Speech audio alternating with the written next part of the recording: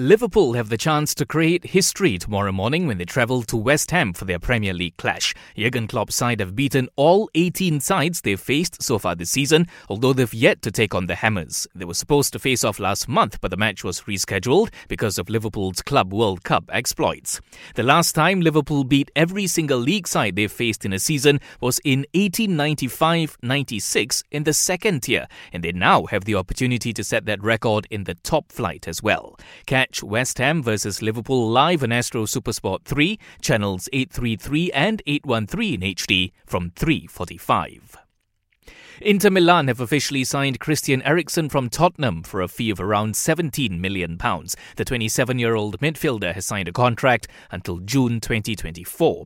Spurs, meanwhile, are expected to complete a deal for Dutch player Steven Bergwijn from PSV Eindhoven as a replacement for Eriksen.